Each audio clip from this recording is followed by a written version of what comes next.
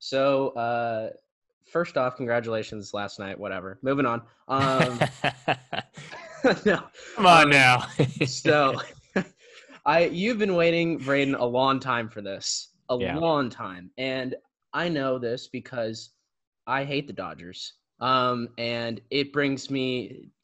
October is typically a great month of the year for me because either in the past 10 years, my team, the Giants, are winning, or your team is losing in phenomenal fashion. Every single year of this past decade, you're right. Yeah, every single Literally. year, it's whether it was Matt Adams taking you coming from He did his homework. wherever Matt Adams was before 2014 to come off the bench and just take Kershaw deep a bunch of times to Howie Kendrick last year. You got robbed in 2017.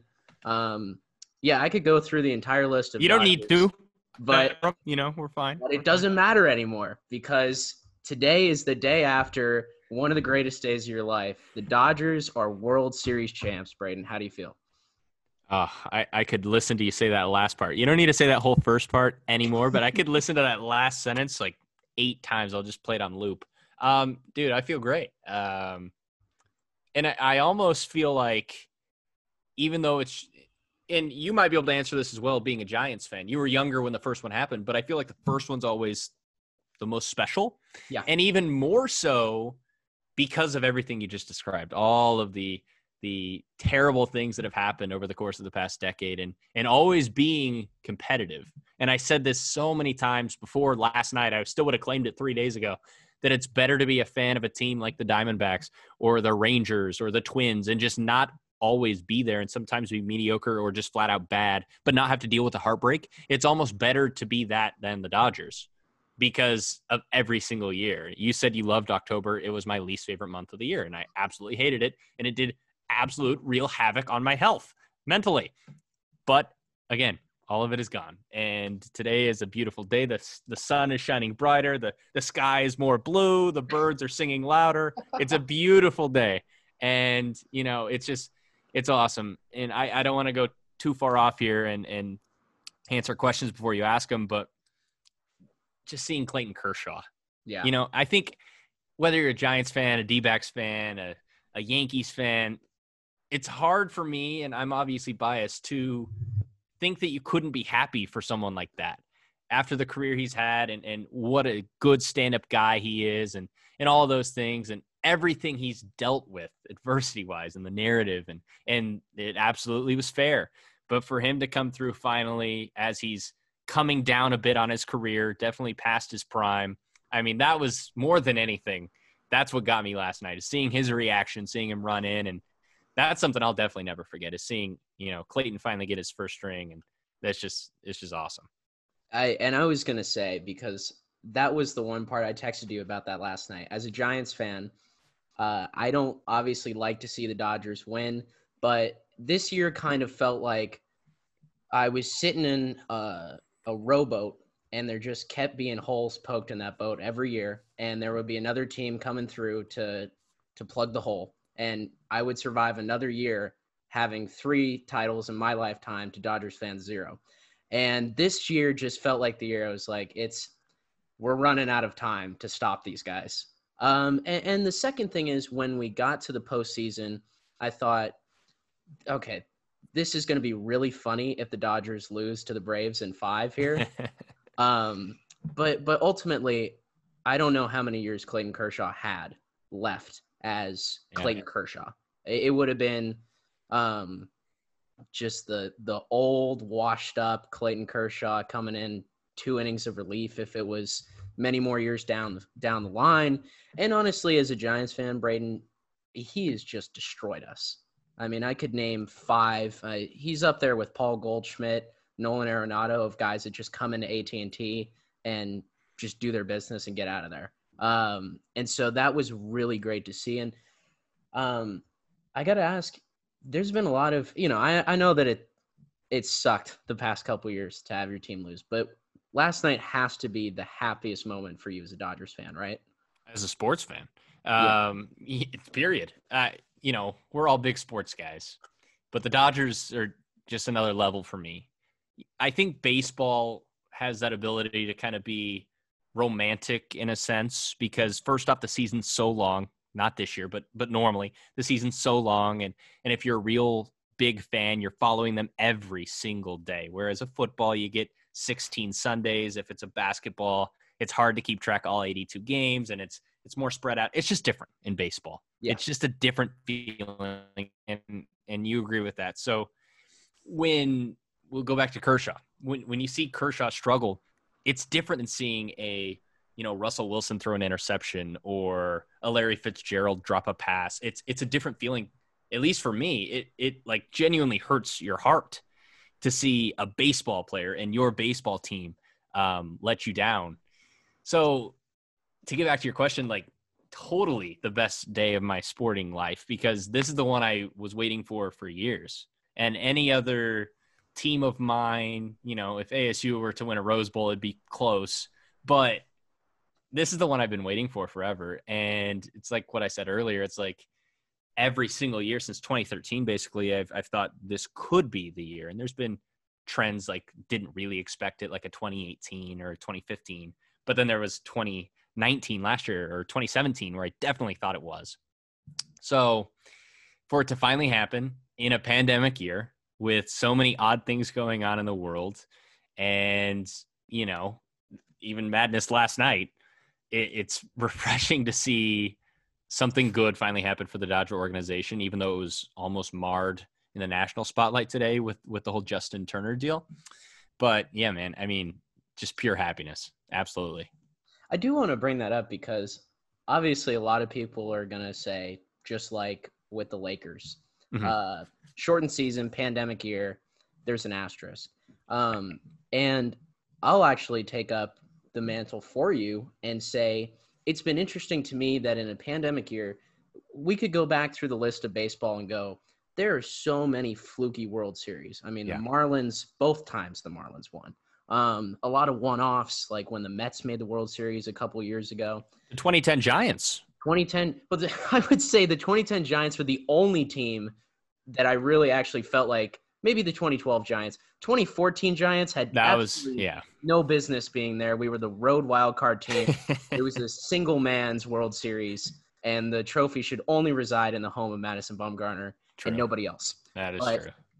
But it's so fascinating to me that in a shortened season with the NBA and the bubble, a shortened season with baseball, they end up in kind of their own little bubble at Globe Life Park in Texas, that really and truly the best teams won this year. Is it interesting to you that when injuries kind of don't come into play, which seems to be the great equalizer, that really and truly we get more good teams winning?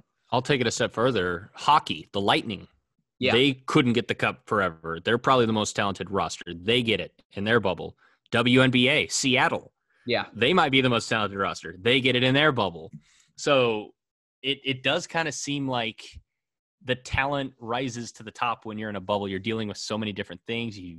You have so many other distractions, perhaps. And yeah, it was interesting to me. And the one thing I'll say about the whole asterisk deal, well, two things.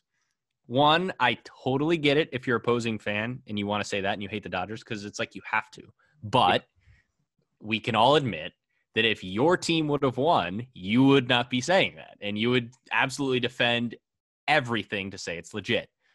We all know this. The second thing to me is, in the Dodgers case, if you're making the asterisk argument, that can only be valid if a team like, let's say, the Cardinals would have won, or the Brewers somehow, or with the weird playoff format. It's like you're acting as if the Dodgers would have been a sub 500 team in 162. Like, they would have been there. They still had Mookie Betts. Right. They still finally had a bullpen. So that's another reason. I'm just like, I get why you have to say it, but I don't know. It's tired for me, but of course I'm biased. Yeah. Well, I mean, I've been there as a Warriors fan. All three of our championships are called into question. And so ultimately, when you're a fan of the team, you got to defend them. Got it. For all the struggles the past 7 years to get to this level, what do you think was different? I mean, this is relatively the same roster outside of Mookie Betts. And that's Is he the big difference this year? That's a huge difference. Obviously, I would say easily the second best player in baseball and probably a little closer to Mike Trout now than what people would have said before the season. But I think even more than Mookie, because outside of some amazing defensive plays, and he came up with a clutch home run last night and a double late in that game, he didn't hit all that well in the World Series for the most part. He wasn't outstanding with his bat. He was obviously still great base running. He was obviously still an impact player defensively. One of the best right fielders I've ever seen, with my eyes at least. But I think even more so, and we saw it last night, the bullpen. Because if you think back, and you probably know just as good as I, because you take pride in watching the Dodgers lose. A lot of the Clayton Kershaw struggles happened either on short rest or him coming out of the bullpen. Last year against the Nationals, coming out of the bullpen. Those Cardinals meltdowns, short rest. It's because it was basically for a while there, Clayton Kershaw and try to bridge the gap to Kenley Jansen when he was dominant. And there was no one in between. This year, from the get-go, you had a bullpen that you could rely on several different arms, whether it was Blake Trinan, a great signing, Brusdar Graterol, who the Red Sox didn't want, Victor Gonzalez, a guy no one had ever heard of before the season. And then you have a guy like Julio Urias coming out and pitching 3 dominant innings out of the pen. You have an Alex Wood who, really popped up out of nowhere in Game 6. That's might be the difference for me, just purely based in the postseason, because there's no doubt this team always had the ability to win in the regular season. They did it every single year. But I think if you look back at the struggles beforehand, the big difference was they didn't have a whole stable of guys who could go get them meaningful outs, whether it was the 6th inning, the 5th inning, heck, the 3rd inning last night. Now you did. And I think that was the biggest difference. And I would argue that's probably one of the biggest factors you need in order to win a World Series is a full bullpen, not just 1 or 2 dominant guys. You need 6 or 7 guys that you can rely on in any spot. And that's a very good point, because it felt like the Dodgers in playoff runs past, great start to the game. They would get a little bit of a lead, and then either the starting pitcher would hit the 3rd time through the lineup, which, as we know in baseball, that's kind of when they start to get hit around a little bit, because A, you're fatiguing, and B, everyone's seen your stuff twice. It felt like innings 4 through 8, that's when you could get on the Dodgers. Yep.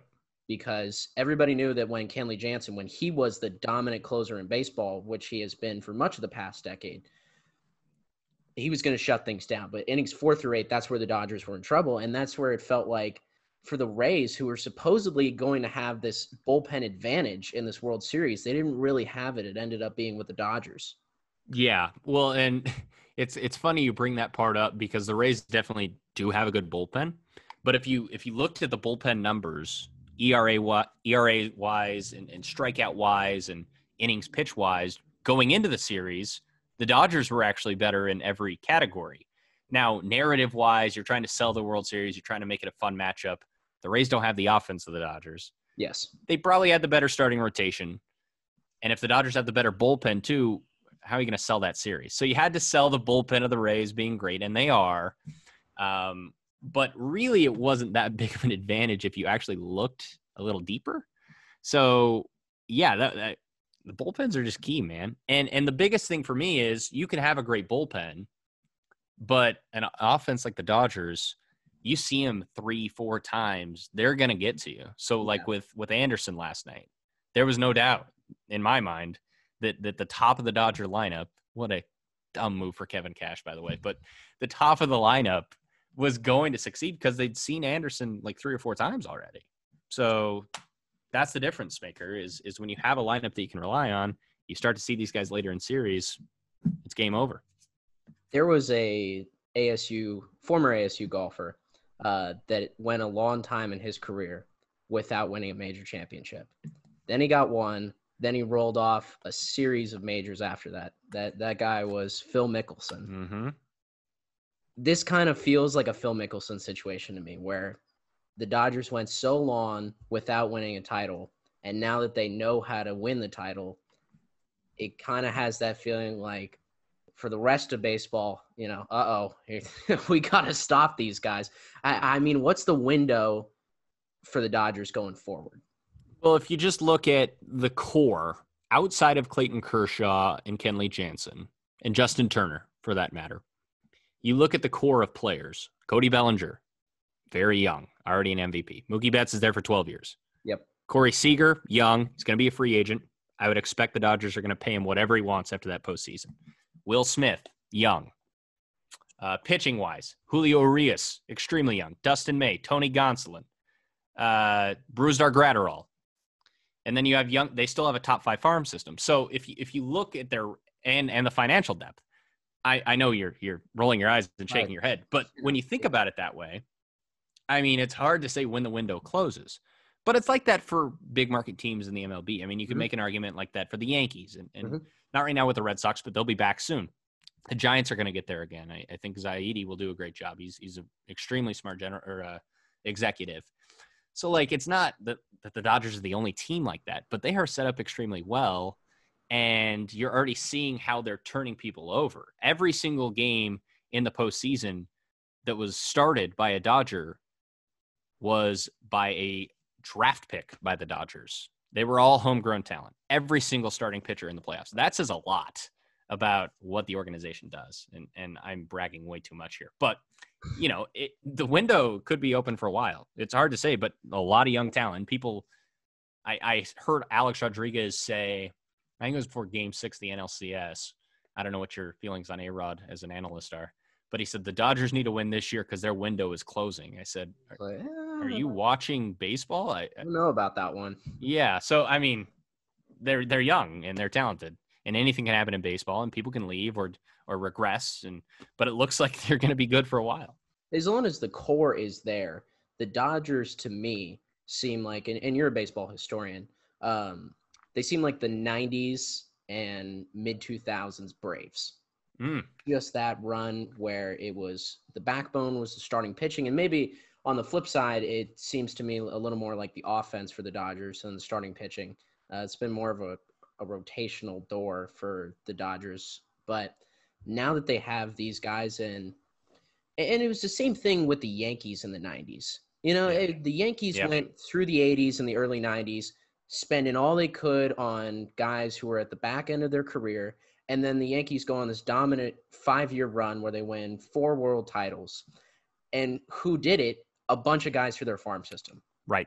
Jeter, Rivera, Pettit, Posada, right? And now you have the Dodgers. They have Bellinger, Seager. They still have Buehler, Jock Peterson, people like that. And so now that it's homegrown, the Dodgers have gone from that team that was at the trade deadline was grasping for the next contract to hold on to, or the next, Hanley Ramirez, basically. That I just described Hanley Ramirez as that guy for the Dodgers. And now that it's homegrown, obviously for me as a Giants fan, I'm like, I can't believe the same process repeats itself every year for the Dodgers. Start off, great team, make a great move at the trade deadline, and get a great player. Then we all await the next big call-up.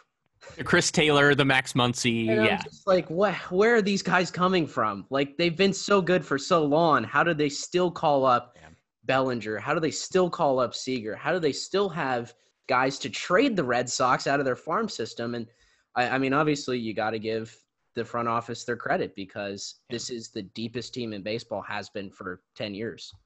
Yeah, Andrew Friedman, now that he has a ring, has to be regarded as one of the best executives, not just in baseball, but I think in all of sports. And the reason to me why he's so good, he's a Tampa guy through and through. So he believes in their process. He believes in the analytics. And the fact that Tampa made the World Series at all shows just how brilliant they are with their lack of money, frankly. So he uses that same system, but he does have the money to keep players when they find them. So that it just makes it really difficult because it's a big brain trust and the money. It's a tough combination. I want to ask about Blake Snell getting pulled because I want to get your reaction on that. Was that another loss for analytics last night? So I'm a big analytics guy. Okay. I don't think we've ever talked about this. One of my I'm a huge MLB Network guy. Okay. I love MLB Now with Okay. Brian Kenny, and Great show. great show. He takes analytics maybe a little too far, but I'm a big believer in analytics, Okay. and the Dodgers are as well. And we've seen it backfire before. I don't even want to say that was analytics last night. I mean, I'm sure the numbers maybe suggested that, but if you just looked at the actual numbers, the 0 for 6 was 6 strikeouts for the first 3 hitters. 0 for 8 was 7 strikeouts for the first 4 hitters in the Dodger lineup. All very good hitters, by the way. I mean, sure, technically we'll call it analytics, but I know it's recency bias. That has to be the worst managerial call. Even before the Dodgers scored, I said this is going to come back to bite them because the Dodgers were the only team in the big leagues this year not to get shut out. I knew they weren't going to get shut out, even if you left Snell in for 8. But at least the bullpen only would have had to close down 2 instead of 4. So regardless if the Dodgers would have scored that inning or not, I knew it was a huge mistake. When you score right away, it looks even worse. But I can't think of and this includes my man Dave Roberts, I can't think of a worse playoff managerial decision off the top of my head, at least. I'd have to do more research. But the guy was dominant. I mean, Yeah. Game 2, his stuff was talking to a different Rays fan of mine, my best friend, actually, Joe McClatchy, who I lived with, diehard Rays fan. He texted me after Game 2 and said that was the best I've seen him since his Cy Young year. I thought last night in Game 6, he looked even better than he did in Game 2. His pitch count, I think, 72 pitches or something like that? When they pulled him, yeah. Yeah, I mean, just nothing. And I get the whole third time around the order, but, man, he was dominant. And like, it wasn't just that the Dodger hitters were striking out. They weren't even putting up competitive at-bats. So I was shocked. I think through 4 innings, what I had heard from the radio broadcast with Dan Schulman was that there was only 1 ball hit to the outfield through 5 innings. And I'm thinking about, I know that, the numbers say this and you got to rely on the bullpen and, bullpens win you games late in World Series. I get that. But and I understand that the Dodgers had their next 4 great hitters coming up, but where is the decision-making from Kevin Cash to think, I got to take this guy out of the game? That had to have been the shortest leash I've seen a pitcher get in a World Series game before. Oh, yeah. Yeah, the leash looked like it would have been to a guy that gave up 6 runs in his last start and already has 2 runners on early and the game's teetering. Maybe you're down a couple runs already. You can't let it get out of hand. Pitching through an injury. Yeah. It didn't seem like a game where you're up 1-0 and the guy was dominant in his first start in the series and then was basically unhittable. It was insane. I've seen this float around social media. And by the way, social media is just toxic. I think the most toxic after a manager makes a mistake in October out of any sport. Managers just get destroyed because it's such a painful, long process when a manager makes a decision and it backfires in baseball. But I've seen this tossed around, and I don't even think this is, overreacting. I don't know if you're Blake Snell, how you don't let this haunt you as a Ray. Like, how do you sit there and look at Kevin Cash, who I think is a fine manager? How do you look at him and say, well, he just made the bad call, but I'll still stay here in Tampa? Like, I don't see how that happens. I really don't. Yeah.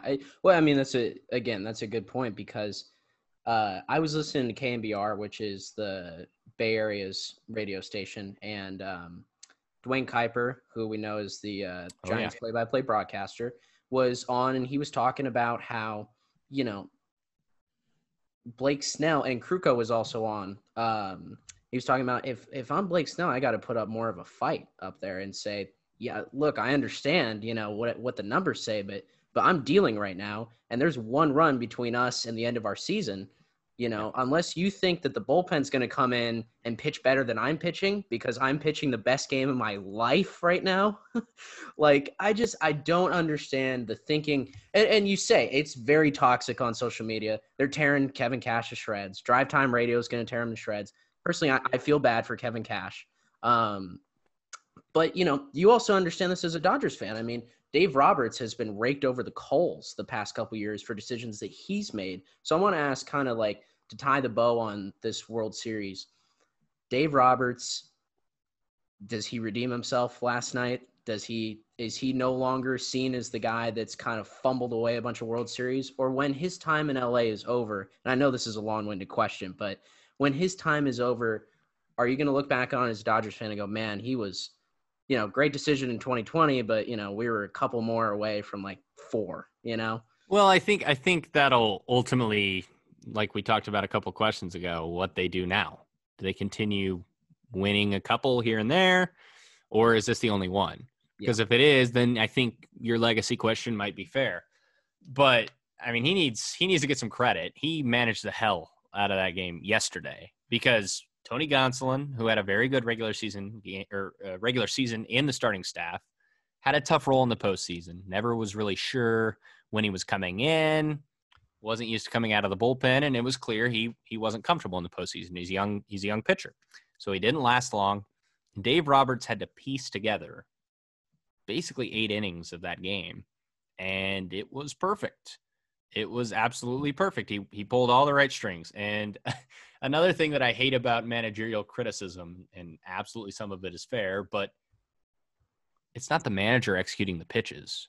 He's putting the guys in that have shown that they can do it in the past, but baseball is one of those games that you might just not have it. Your slider just might not work that day. It might hang, and then it falls all on the manager. But luckily for Dave, everyone that came out of that pen last night was insane. They struck out 16 hitters. It was filthy. Yes. So Dave looks like a genius last night, and we can say he managed the hell out of the game, which he did. But if Floro comes into the game right after Gonsolin and gives up a 2-run jack, then he looks like a goat, So it's such a fine line. So to answer your question, I think Dave Roberts gets a lot of criticism, and I'll compare it to Steve Kerr. Sure. People saying it's an easy job, the roster's insane, but you have to balance so many different personalities, especially in baseball. Yeah. And so many superstars on that roster. And I think he does a masterful job of it, winning all of those games and now finally getting through in the big moment. But it's not an easy job, man. It's not an easy job managing any baseball team, but especially when you're in the postseason year after year after year. And I think most managers, if you were in that position, you're not going to be perfect. You're gonna put a couple guys in that are gonna fall on their faces, and you're gonna get blamed for it, right or wrong. That's just the way it is. So I know, long answer, but I think Dave, it's gonna be interesting to see what his legacy is, and I hope it's a good one, because he's a great guy. He's very well respected within the clubhouse, it appears, and deals with a lot, like I said, and now he has a ring finally, which is awesome. I guess his second, because he got one with the Red Sox in 2004. Red Sox in 2004, yeah. And you bring up a fantastic point about managing the personalities, because there's so many in the Dodger clubhouse, and then it seems like every year they add more egos, more people to balance.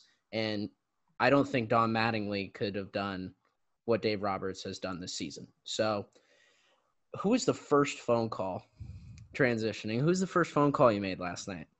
First phone call was actually a group FaceTime.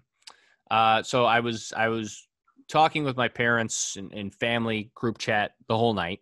It wasn't to them, surprisingly enough. It was to 2 fellow ASU guys, 2 Cronkite guys as well. Zach Picale, who for no reason, he's from Long Island, New York, but is a huge Charger and Dodger fan. Okay. But then throw in he likes the Knicks. So wow. Okay. Makes no sense. Love him to death, but he is a dedicated Dodger fan, and I'm weird during postseason baseball. I won't talk to a lot of people during Dodger games because I'm afraid bad luck. I'm superstitious. Yeah. But I talk to Picale basically every game throughout. And then the other was Eliav Goodbye. Mm-hmm. Born and raised in LA. Makes sense why he's a Dodger fan. So group FaceTime, and you'll love this. We were on the FaceTime, all excited. Everything's great. And then they come back from commercial, and Kevin Burkhardt says Justin Turner has COVID. And all of us, you could literally jaw dropped, all of us. And we were just quiet for a second. And then we like waited 5 seconds of like eerie silence, and then it was like, okay, anyways, yeah, like this is great. So we jumped back in, and so that was the first phone call. But yeah, it was awesome. We got a whole bunch of texts, and from even Giants fans. Rob Warner reached out and said, not all Dodger fans deserve this, but you do, and that was nice. That was good. And so yeah, it's funny when like we take it serious because we're sports journalism guys, but I always do kind of think it's funny, and I do this too when like other people's favorite teams win titles. You text them like, congratulations. Like, all I did last night is I had a hamburger, I sat on my sofa and prayed a few times. I don't really deserve congratulations. Sure, I've been heartbroken a lot, but they really don't. None of the Dodgers know who I am. So whatever, like Clayton Kershaw doesn't know me. So yeah. I appreciate the congratulations, and it's very nice, and I'm not taking it for granted at all, but I do think that's funny when when you text a buddy, congratulations, it's like, well, congratulations for picking a good team as a kid. I don't know. You didn't do it. It wasn't you pitching. Yeah. Yeah. I didn't hit a home run in the 8th, like whatever. So, but the way that superstitions work, because I think every play-by-play guy is a superstitious person internally. I have for when Michigan football plays, I have like a jillion superstitions. Okay. What are some of them? There's a sofa on my couch at home that I need to be sitting on. But it's different based on the opponent. So I'll recline when we're playing Penn State, but Michigan State, I need to be on the edge of the seat. I love this already. This is how stupid it gets, and how very down to the minute detail. And I'll, if something works, I'll try it again. If it doesn't, same thing like when I golf, I always need to logo up instead of the name. Name up, I'm missing that putt. Doesn't matter. Could be 2 inches. Logo up, yeah. So when when you moved to college, you didn't have your sofa, obviously. So what was Michigan's record your freshman year? They were 10-2. And so what does that say? We were really rolling with the blue futon in the Taylor Place dorms. And so I was really comfortable going into that Ohio State game. I was saying, here we go, blue futon. We're going to take this one. And they ran up and down the field against us. And so, the thing is, like, being from the Bay Area, I've had a lot of happiness in my life as a fan of Bay Area teams. But I tell people it is all evened out by being a Michigan sports fan because we will find the most creative ways to lose games, whether it's dropping a punt and literally handing it into the hands of an opponent, or the 2016 double overtime game. So numerous basketball collapses. Yeah. So we've been there. But would you rather be a Michigan fan and this goes back to what I said earlier, have your team be relevant, a Michigan fan, or be a Northwestern fan? Oh, no, never could be a Northwestern. Right. So at least you're still relevant. That's right. No. And the truth is like, I've been there with kind of sort of as a 49er fan in years that we've gone to the NFC title game and lost, and years that we've gone to the Super Bowl and lost. And it does suck to like get all the way there. And sometimes you wish like it would be nice if we could just go 8-8 and, high five for wins, because as a Warriors fan and as a Dodgers fan, you get this. When you're expected to win, it almost takes the joy out of winning.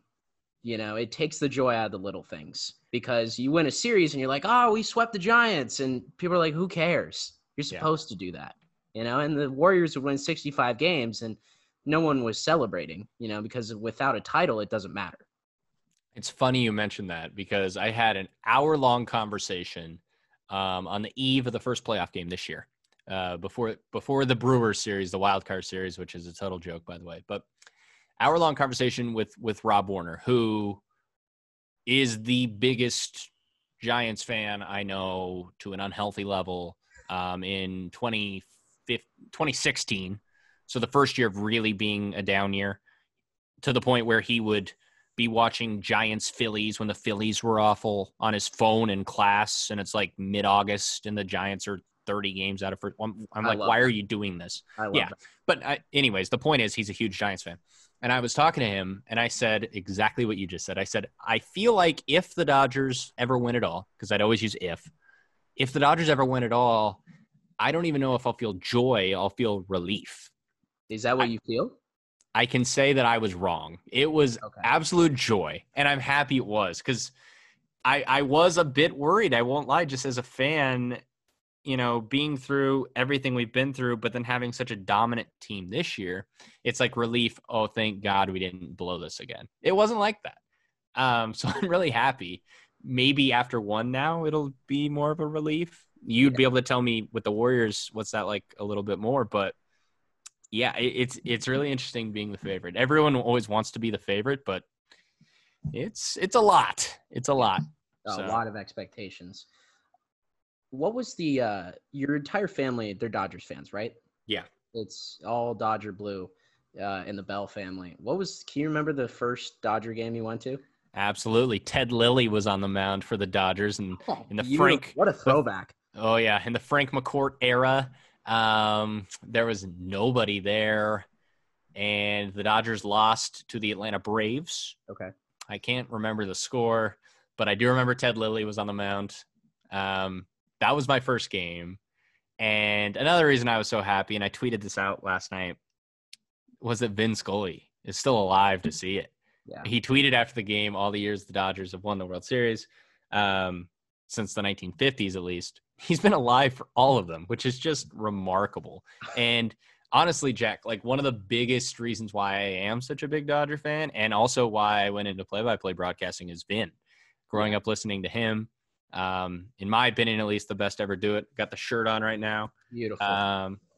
I mean, that's almost gets me emotional in itself. His last home game at Dodger Stadium back in 2016, it was a walk-off home run by Charlie Culberson, of all people, to clinch a division title. Former Giant prospect, Charlie Culberson. I mean, I love Charlie Culberson forever. But, I mean, the fact that Vin's still alive to see this was just another cool aspect. But to round things and put a bow on everything, Vin was one of my biggest reasons why I think the Dodgers are my number one of all sports teams, is just listening to him and the poetry artwork form of broadcasting, how he used the English language to perfection, essentially. Yeah.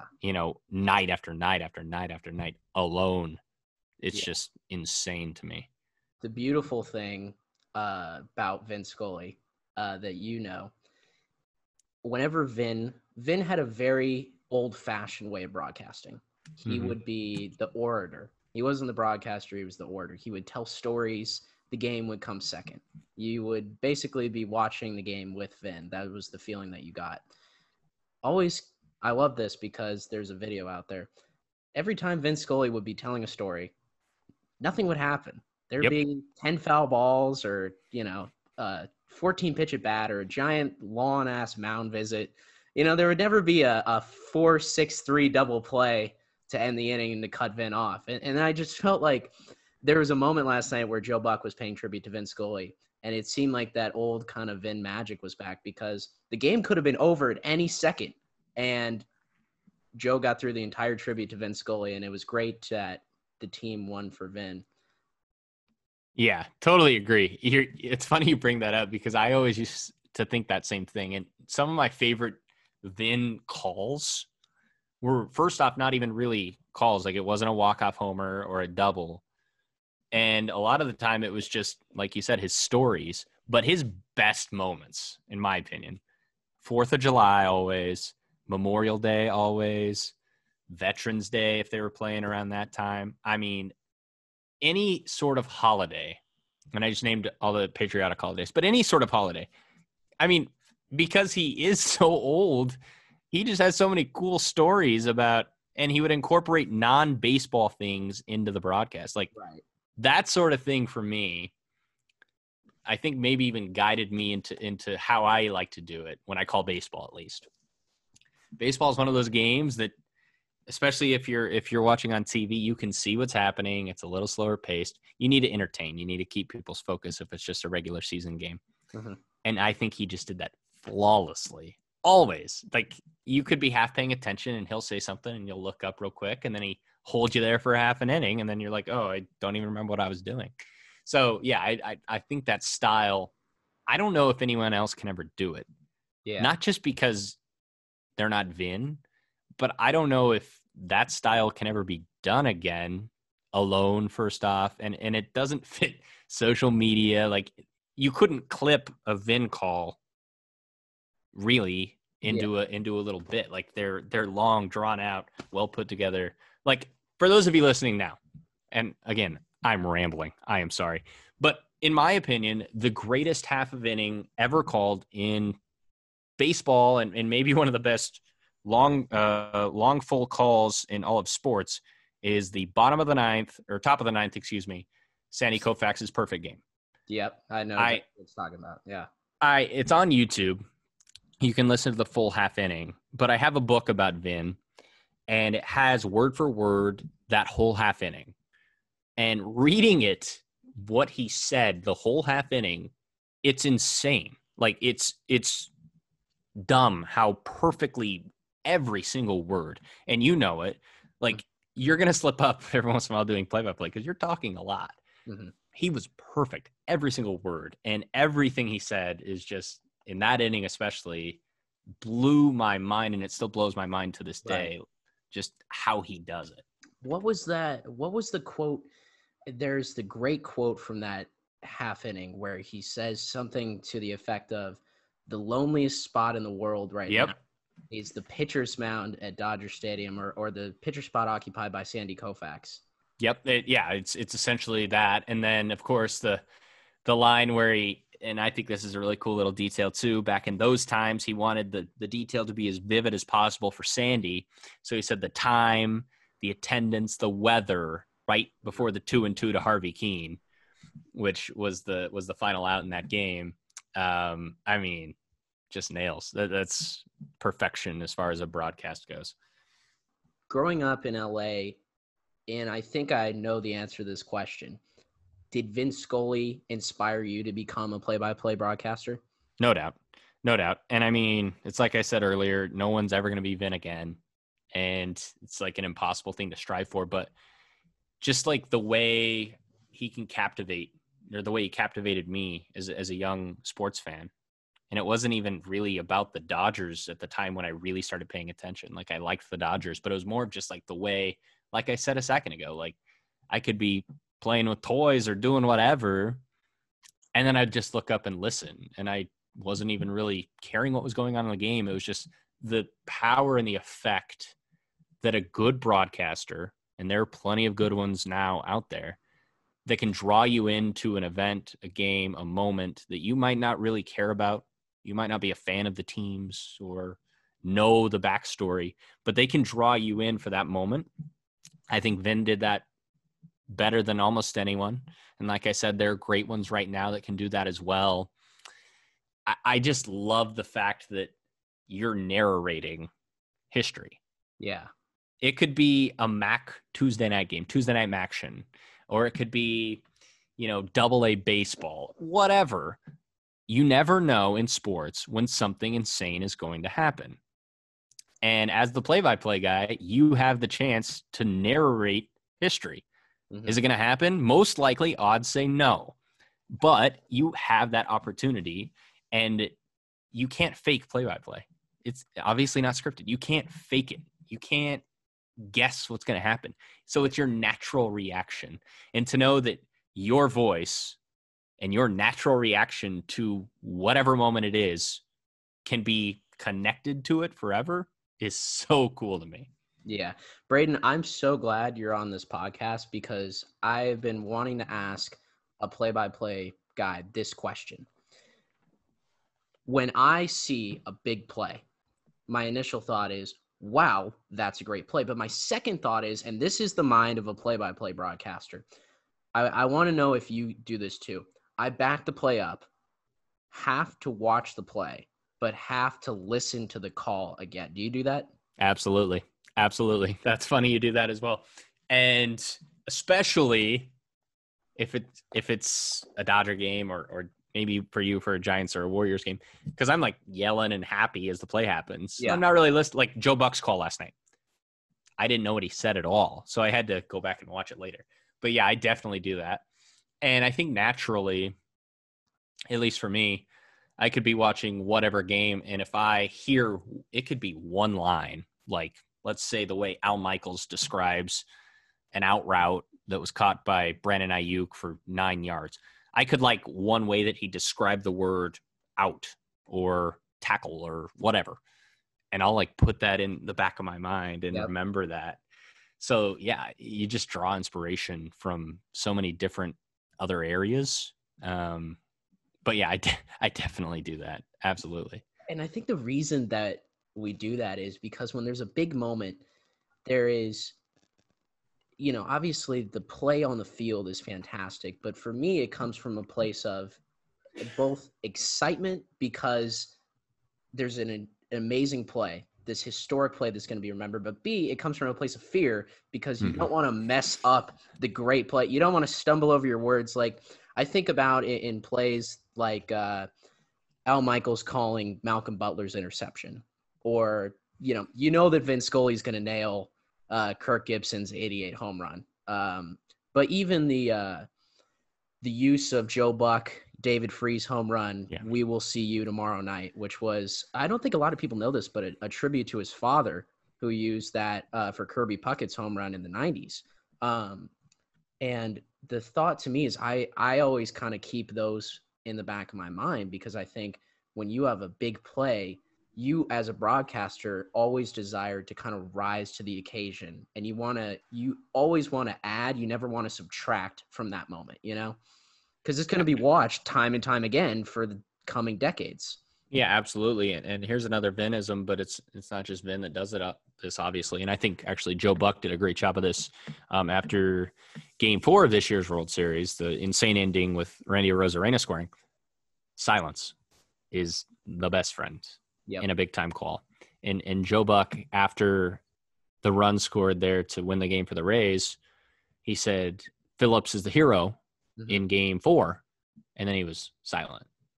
And I thought that was the call itself was awesome. Like, I just think that's the coolest. That's like the goosebumps moment. And even though it wasn't a full house and everything, but you mentioned the big call and the fear.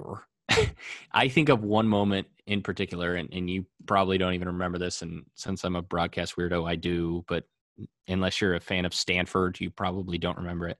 All right, so are you a Stanford guy? Well, I'm a Bay Area guy. Yeah. Okay. So you might remember this. So USC's ranked number 1. And John Harbaugh leads Stanford in a young Stanford team. They were like 4 touchdown underdogs. It's when Stanford was not good. I remember this game. Starting a backup quarterback. Yep. It's a throw to the end zone. Stanford wins last second. I want you to look up this call on YouTube. I don't know who the broadcaster was. I feel awful for him. Stanford scores, obviously, to go ahead. The broadcaster says touchdown USC. Oh, no. And then it's quiet for like 5 seconds.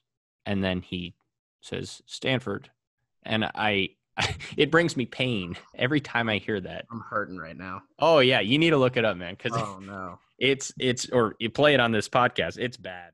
4th and goal from the 10. Pritchard, straight drop, goes to the fade to the other side. Bradford, touchdown USC! Stanford, touchdown Stanford, my goodness. Really quick, was it the Stanford radio call or was it the Versus call? It was the Versus. I'm so impressed you knew it was on Versus too. Love you for that.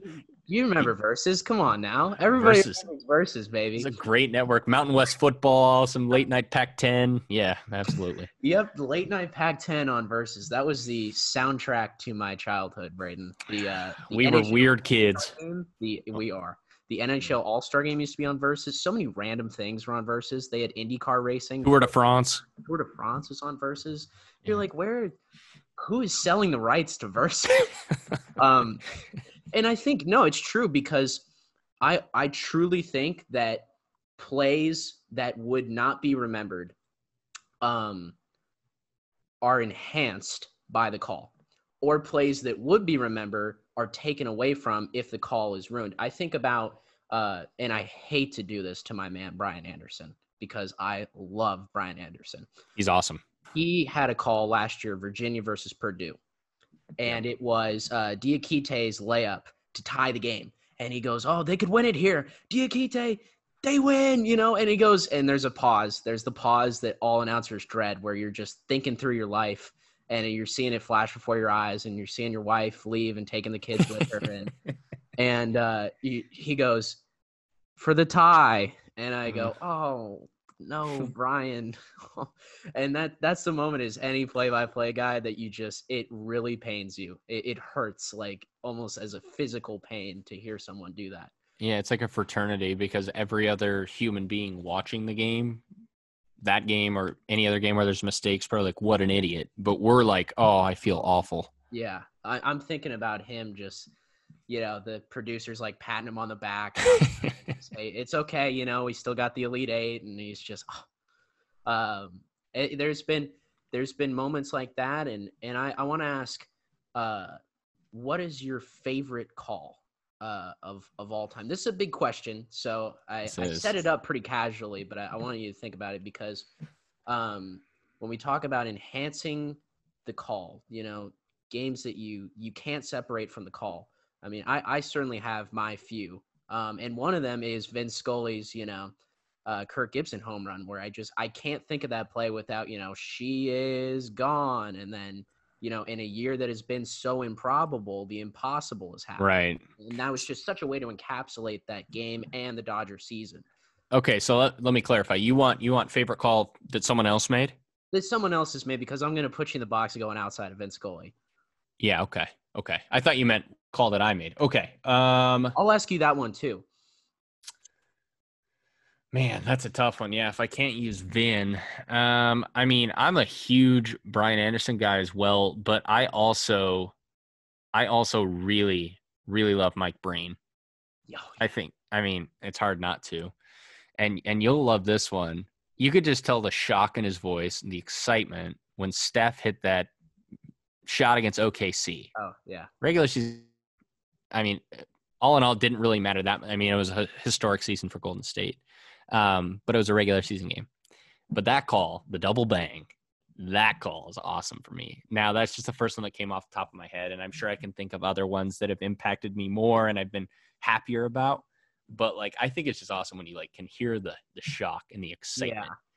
Yeah. And Breen definitely had it for that shot. And I think that what's great about the catchphrase bang from Breen, which is in this century for us growing up, that is the NBA call.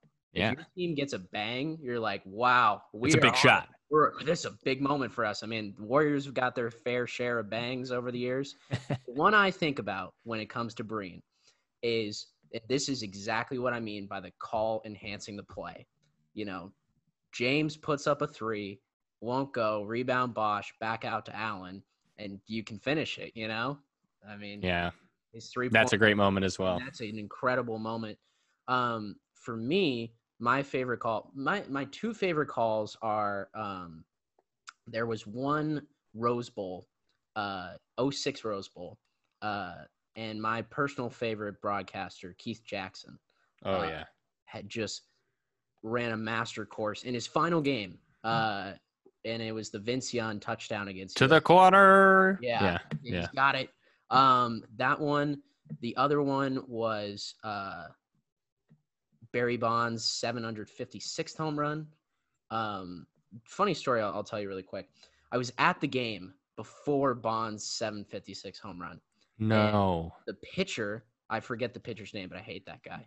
The pitcher, he didn't want to be that guy, so they walked Bonds all 4 times that night. I watched Barry take his base. Literally, I think I saw 16 pitches throw to Bonds that night. They were all just wastes. And then the very next night, he turns around and slaps it to 7. Oh. And I was 7-year-old me was crushed, Braden. Oh, I'm sure. You could have put 23-year-old me in there. I would have been booing my heart out at that guy. It's terrible. I paid good money to come see this. Yeah, that sucks. I was irate. I want to ask, since you are just starting out, obviously, you work at Cal Baptist. I want to ask you about that right after this question. So, an announcer, we know the big guys. We know Nance, Michaels, Tirico. Who is somebody that you see in the next 20 years kind of being the next big guy, someone that's going to explode, that's kind of under the radar right now. It's kind of a cheat because he kind of is already there. So I'll give you a few, but Joe Davis for me. Joe Davis, yeah. And I've been really lucky to kind of get to know Joe a little bit. And he is just insanely good. Yeah. At everything. He's good at college football. Great at college football and baseball. Yeah. He's fantastic. Yeah. And I mean, I obviously have no inside scoop on this. I don't know if it's true, but it looks as though he's going to be the replacement to Joe Buck at Fox. You can already kind of see it. He did Game 7 of the NLCS already. He does big-time college football, like you said. I think he is the next top of the top. He's the next Nance, Buck, Tirico. But as far as like other younger guys, I mean, there's a ton. There's so many. Noah Eagle's my age, and he's the radio voice of the Clippers. That's unbelievable, yeah. I mean, absurd. And it'd be easy for someone in our industry to be like jealous at that, but he's awesome. I mean, I listen to him when I'm driving home from getting done with a CBU game. I'll turn it on 570 to a Clippers game. And I mean, he sounds just like his dad. He's awesome. Yeah. So that's a name, obviously, to keep an eye on, and he'll be around for a long time. Adam Amin, I think he's great. Yes. You know, he's entertaining. He's fun. Keeps it light, which is great. Those are some names I'd keep an eye on. I think Davis is kind of a cheat on that question because he's definitely not under the radar, but I think he's going to be star for a long time. I think Davis isn't necessarily under the radar to you and me, but to maybe the casual sports fan, I don't think many people. And I told my dad because Davis he used to have a tandem on Fox Saturday Football with Brady Quinn. Yep, they were great. Game was just what a great combo. And they were doing a Michigan and Purdue game. And I told my dad, watch this guy, Joe Davis, this young-looking guy. He's going to be the next huge thing. If it's not for Fox, some network's going to swipe him away. Truly. He's really just that good. The other person, I'll give you one more. Yeah. Another person, he's a Bay Area guy. He's been broadcasting for the Giants radio for years now. Dave Fleming? Dave Fleming. I think Flem and Joe Davis are the future of where this broadcast business is going to go. I totally agree with that. Yeah, Fleming's very good. He does a good job at college football as well, and he does it all. Joe Davis, for our ASU listeners here, the Jail Mary. Yeah. He's the voice, and he was really young when he did that. That was actually the first game his dad was spotting for him. His dad spots all of his games, college football. It was the first game his dad did that, was the Jail Mary. So he'll remember that one forever, as will Devil fans. And then also when ASU took down some no-name quarterback from Texas Tech named Pat Mahomes. Yeah, whatever happened to that guy? And he's somewhere, I don't know. He's not making very much money. But, yeah, Kalen Ballage had like 8 touchdowns, and he was also on the call for that game. So Joe's been around the Devils a time or two. Yeah, he has been around the Devils. He knows the Devils, So you go to ASU for 4 years. You go from LA to ASU, and then straight out of ASU, you obviously you got the opportunity to do a lot of cool things with ASU. I was in back when I forget what they called it for Blaze, where it was like running the soundboard for the broadcast. Board op. Board opping. Thank you. I was board opping the ASU U of A game, 2018. Only thing that saved me from throwing myself off the Taylor Place after Michigan got stomped earlier that morning was I was thinking midway through the fourth quarter, this is the worst day of my life. You know, we are – first off, my team gets smoked by Ohio State. I have to hear this from all my Buckeye fans that are my friends. And now we're getting stomped by Arizona. You were there. You were calling that game. So what do you remember from that game? So when I thought you were asking that question earlier about favorite call, and I thought it was personal. Yeah. There isn't a specific call that is my favorite ever, but there are moments and there are games. Yeah. That is tied for first. I don't even know if you know this. Maybe you heard me complaining since you were board opping. We're not big Arizona people. We'll put it that way. So imagine calling a football game field level. Yeah, you were. Did you know this? You were stuffed in the corner. So yeah, you did know this. So folks, imagine, and non-broadcasters won't get this as much, but The broadcasters definitely will. You're typically up, especially in football. It's imperative to be high. You can see the play develop better, obviously, and you can just it's what you need. Arizona, bless their hearts, did not have room in their press box for lowly Blaze radio, which I get it. Like student radio, we got put on the roof at Autzen Stadium. I'm fine with that. Like it's high. That's great. It's okay. Yeah, whatever. I don't mind. Like, yeah, exactly. It was colder. But no, like we got put in bad situations. It's student radio. I get it. But never on the field. So backstory briefly, and then I'll get into this. I got notified by Doug Tamaro, longtime ASU SID, 10 days before the Territorial Cup. He called me and he said, Arizona, just let me know they're going to put you on the field. And I was like, is this a joke? And he was like, no, they're going to put you on the field. That's where they put all student radio. And I'm like, oh my God. He's like, so do you still want to do it? He's thinking I'm going to say no to broadcasting the Territorial Cup. I'm like, you're like, come on. We're going to do it, Doug. So keep the credentials in. So I looked at other home games Arizona had that year, and they played Cal.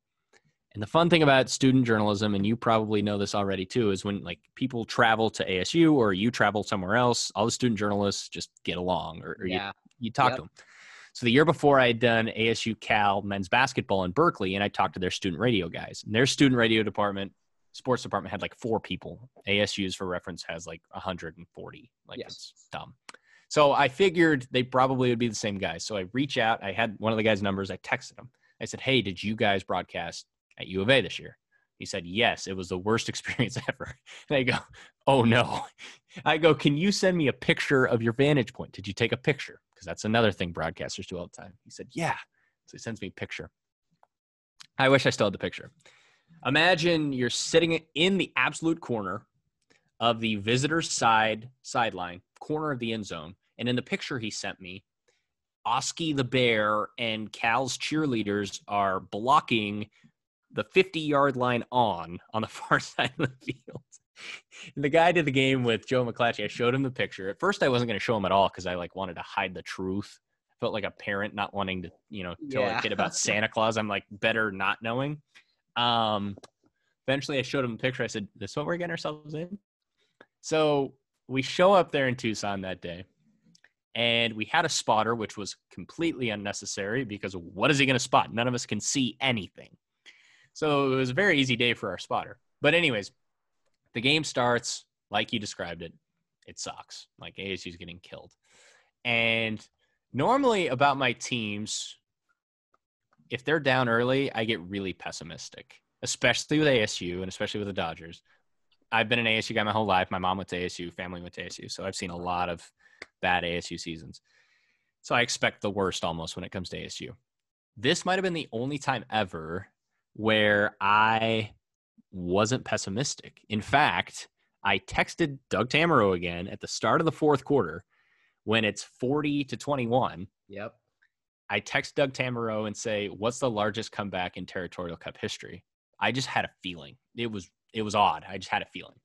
So I had play-by-play in the second half, and ASU starts mounting their comeback. And the way I called that entire game was if it was on the right side of the field, I could see mostly. I couldn't see yard lines.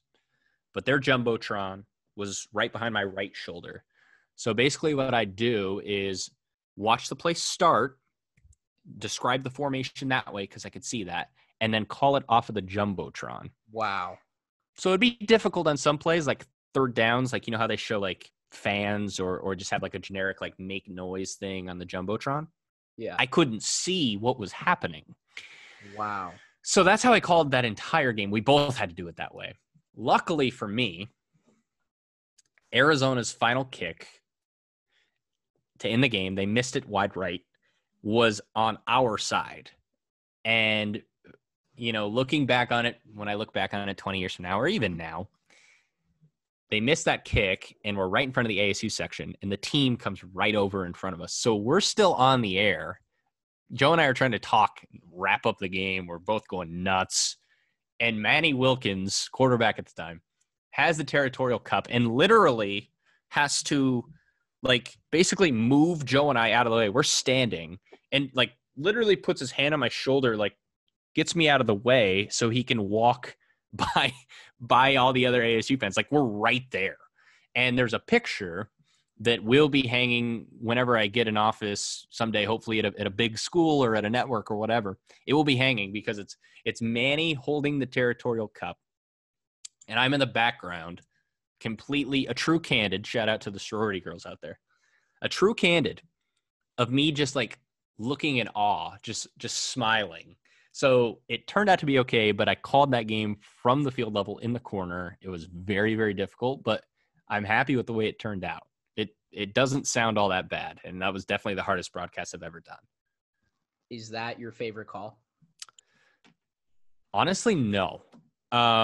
In fact, I don't love the call of the missed kick. Really? I had better calls in that game, in my opinion. I was so excited, and another reason why that call ended up how it did is because, again, we're field level. I sound like I'm complaining so much. I got to call a D1 football game. I should be quiet. But, I mean, since we're field level, there's fans 2 feet behind us. Yeah. Passionate ASU fans. Yes. So anytime anything happened, especially as the game went on, I literally had to yell. And I'm not a yeller in my style of broadcasting. I don't like when people do that, but you had to if you wanted to be heard. So when the kick was missed, I literally had to say, "No good," but I had to scream it so much my voice basically cracked. I sounded like Sean McDonough, and sorry for bringing that up, but I sounded like Sean McDonough in the Michigan State-Michigan game, almost. So I don't love that call. Like, it's cool. It's an awesome moment. I had better calls in that game itself. Honestly, one of my favorite calls ever goes back to high school for me, and I don't even have the call anymore, sadly. My high school was awful at football. Terrible. Me too. Okay. Awful. So I think my first 3 years, my freshman year, we didn't win any games. We were 0-10. Sophomore year, we went 1-9. Junior year, we went 2-8. So slight improvement. Yeah, we're getting better. Senior year, I started this little radio club. So we called all the games. Joe and I we went to high school together. And senior year, out of nowhere, no reason at all, same roster, start at 5-0. We're hot. We're beating teams. We're doing things. Yeah. We're 5-0 entering homecoming week, where we play the dynasty of our region, a private Catholic school. Okay. We're 5-0. They're 5-0 as well. It's homecoming. Game goes into triple overtime. I mean, it's an epic. It's a classic. And there were a few calls in that game that were, I mean, one in specific, time we had the ball first, and our running back scores on the first play, and I probably was overreacting, but I swear the press box was shaking in the high school stadium.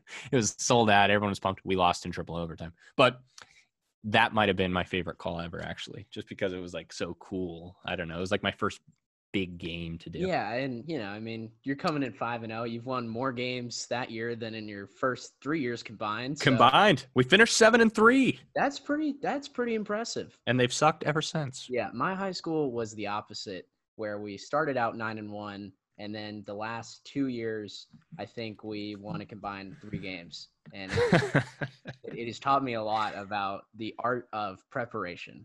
Yeah.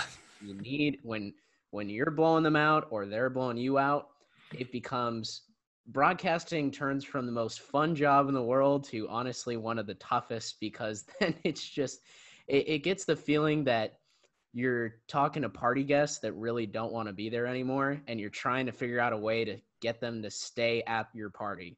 That's a great, great, great analogy. That's absolutely what it is. And it's so hard, and no one thinks about it. It's so true. It's brutal. It's a tough life. You have a podcast out. I want to give you an opportunity to plug your podcast with Matt Lively, who's one of the great Buccaneer fans of the world, and give him his credit for sticking with the Bucs through thick and thin. And congratulations that they're good now. Where can we find the podcast? Yes. So the Bogey Broadcasters, it's a fun, loose, light podcast, very conversational like this one. Try to have some good guests here and there, but yeah, Lively and I lived together our sophomore years in college. Good chemistry already. We actually did bottom of the 6th together on Blaze Radio our freshman year. That's how we met. But you can find it on all your major podcasting platforms, Spotify, Apple Music, Stitcher, all those good things. Bogey Broadcasters. Yeah, check us out. If you like this one, you'll like ours too. Perfect. So transitioning to the very last part, I do this with all my guests. Told you about this before. So random questions. 3 things I'd like to know about Braden Bell. You ready? I'm ready. All right. What is one snack when it is in front of you? Can't help yourself. It's dangerous. Double stuff Oreos. Bad. In fact, so I just started back up officially going onto campus. And so I moved back over closer to campus. And my mom, as all good moms do, sent me off with a little care package. Uh-huh. And I didn't even have to ask. She put the Oreos in there. And I said, this is a bad idea, Mom. I'm trying to lose like 10 pounds. And I know if I see them, I'm having like 5. And it's not, you can't just have one. Like you have to eat 5. It's just not possible. Yeah. Definitely that. It's bad. For me, it was it's Golden Oreos. Okay. Yep. For whatever reason, the vanilla, I really enjoy it. Those are delicious. My sister really likes it, but she can control herself. It got so bad in my house that my parents had to resort to hiding it in their bathroom sink to keep it away from me. Okay. So let me ask you this then, since we're both big Oreo guys. Yeah. Your thoughts on all of these flavors they have now? There's so many. I tried the Halloween ones a couple years ago. I was here or there on them. The Christmas edition peppermint kind, Braden, very good. Those are good. Has to be one of their best. The peanut butter ones, not a huge fan. I mean, we could have, honestly, I think you and I could have an own separate podcast just on Oreos. We could. But it's interesting. It's just a plague in snacks today that people have. I saw apple pie Kit Kats, and I thought, what focus group gave the check on this one? Just too many, just stick with what works, guys. Okay, I'm glad you said that because sometimes with snacks, I feel like they get off my lawn guy. Because I'm like, I want my Oreos how they're supposed to be. I'm fine with the vanilla. Those are really good as well. But I'm like, I don't want, like you just said, like an apple pie Kit Kat. Like, yeah. I want it normal. Like, get off my lawn. Just keep me my Kit Kat. You want to hear the most first world problem ever. And you can relate to this. When you send your dad out when you're going to elementary school and middle school to get snacks before the week, and you write out the list like Oreos, and he comes back with like the most random Oreo flavor in the world because he just saw Oreos. He wasn't looking for the flavor because when he was growing up, there was cereal or snacks. There was no such thing as like mint flavored Lay's chips. Even worse when it's the generic Kroger brand or whatever.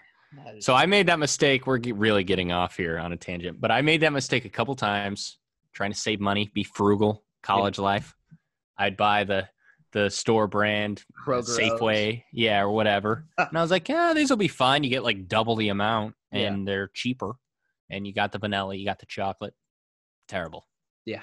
Pay the extra couple dollars. I've had Trader Joe's, not good. I had the Whole Foods brand of Oreos that my mom tried to sneak on me one time. How are those? I've never had those. Terrible. Wow. There's only one kind of Oreos that's right. They're the king. Second question, you ready? Yep. So, you're a fairly tall guy. But one of the things that is your hallmark is the way you style your hair. Oh boy. In fact, I've heard the way that you style your hair makes you the 3rd largest building in California. So I want to hear, and this is a question for all 2018 Cronkite freshmen. What's the routine? Oh boy. Okay. Wait. What about 2018 Cronkite freshmen? Is this a folklore if people want to know this or what? Yes. Yeah. Okay, good. Braden Bell's hair has been discussed in many Taylor Place. Since we've had such a good discussion, normally this is like the Chick-fil-A recipe, like it's top secret, like or the KFC recipe, I guess. Oh, wow. So we're getting exclusive here. This is a scoop. Yeah. Okay. Really, it's not that exciting, honestly. So out of the shower, we'll just start out of the shower because everyone's on the same level out of the shower. Clean slate. Yeah. Clean slate. Every man's equal unless you're bald. Sorry. Anyways, so you dry your hair initially, really, and you have the vision right now. Sorry for those of you listening. You can actually see me. So really, really aggressively dry your hair.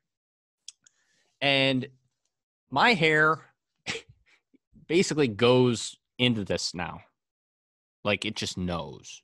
But the first part, you have to comb it, and it's still really wet at this point, but you have to comb it to how it's supposed to be, but it's still wet.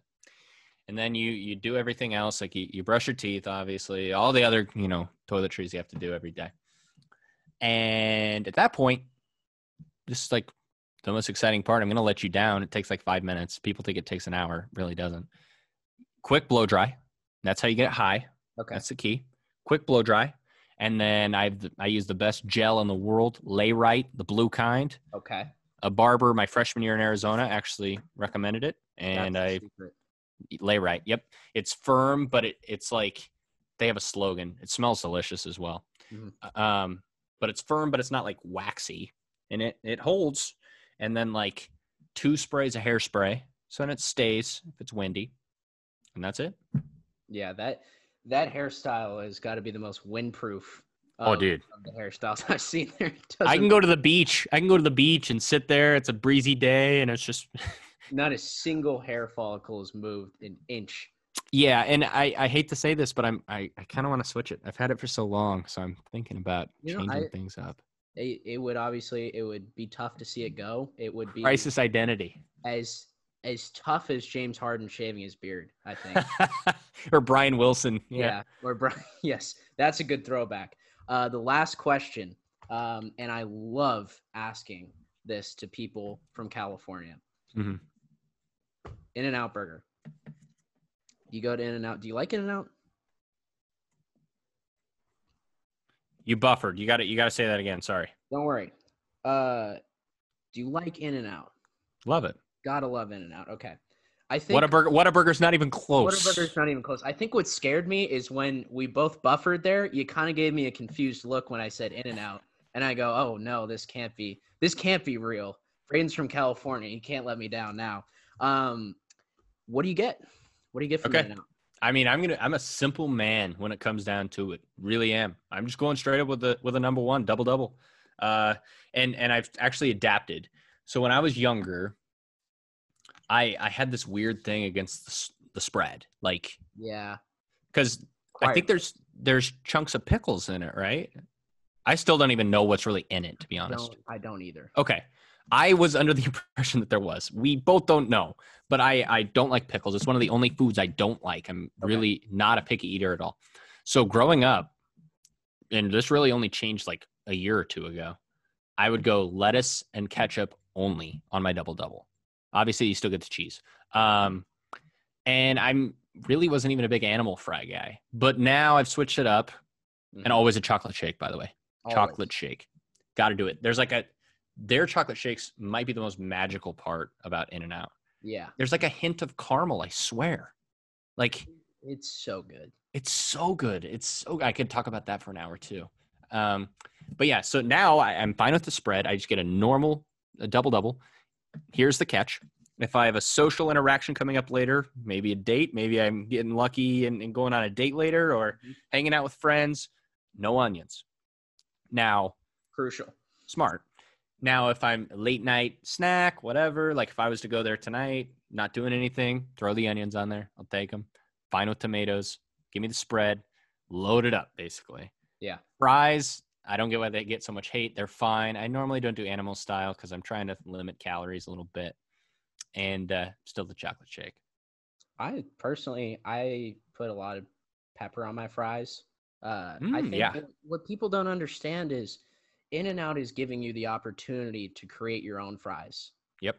People are just so lazy nowadays where they think the fries are just going to come out like McDonald's where it's all scientifically GMO'd up for them. No, they're giving you a potato. They fried it for you, and now it's up to you. You want to put a lot of salt on there. You want to put pepper. You want to get a lot of ketchup. That's up to you. It's all, up to your discretion.